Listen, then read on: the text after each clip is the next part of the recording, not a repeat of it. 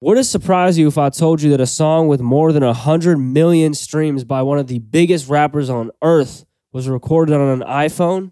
Well, I'm not lying. It actually happened. Drake, who's pretty much the face of rap at this point, released a song called Champagne Poetry, which was recorded on the iPhone and racked up 263 million streams. Why am I telling you this information? Gatekeepers. We got too many gatekeepers. Gatekeepers are pretty much people who are like, oh, there's a right way to do it, there's a wrong way to do it, and you're doing it wrong because you're not doing it in the way I think is right. They can be pretentious at times, but overall, they think that there's one way to do things, and you need to do this and that if you want to succeed in a certain area. I can't even tell you how many times people have come up to me like, you need to record in this professional studio in order to succeed. You need to have this, this, and this to succeed, and they were all wrong. If Drake records his stuff on an iPhone, what are you going to tell me, a broke college student who's trying to make it out? Where does gatekeeping come from, though? I think it comes from our schools. Like, we're given a test. We always have a couple of answers, but one of them is right, and the rest are wrong. There's no, oh, I can see that. Oh, that's kind of right. There is a right answer, and the rest are wrong.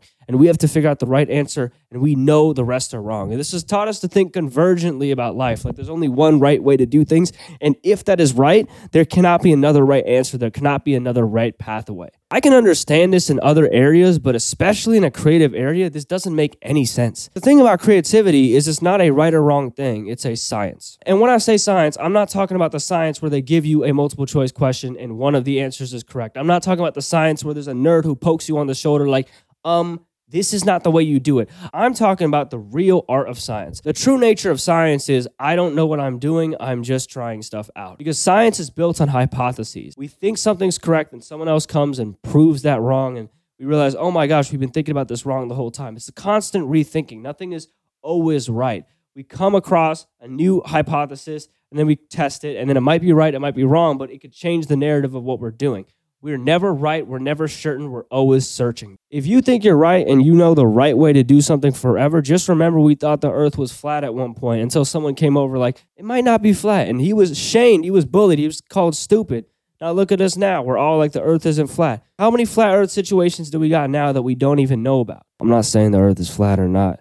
I don't want to get too political on this platform. Point being, we don't know what's right. We don't know what's wrong. We're all here to try and test things out. This doesn't mean being lazy and just doing things entirely the way you want to and saying, oh, it's going to work out because you might not know the right way.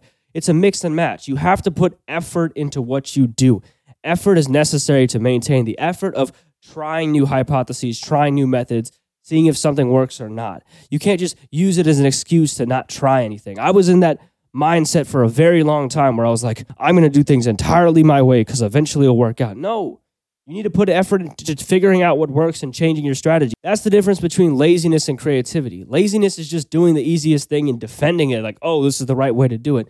When creativity is constantly evaluating and questioning not what's easy, but what's best. So if you don't have a professional mic or a professional studio, or you're not 6 foot tall or whatever it is, whatever rules you think people have in any of these aspects, whether it be dating or creating, whatever it is, it's not always right. You can do a surprising amount with the resources you have. Don't think that you can't make it because you don't have something. That's what science is, proving something wrong. And if you want examples, here we go. Speed run. Drake recorded that song, Champagne Poetry, on his phone. La Tyler became a XXL freshman and now is a big artist from recording music entirely on his phone mic with a free DAW called BandLab that any of you can download on your phone right now. Kanye West is one of the biggest artists in the world, and he still has songs on his newest albums that don't sound good mix-wise. They sound like they were mixed by a beginner. But one thing in common, they all succeeded using the specific tools they had.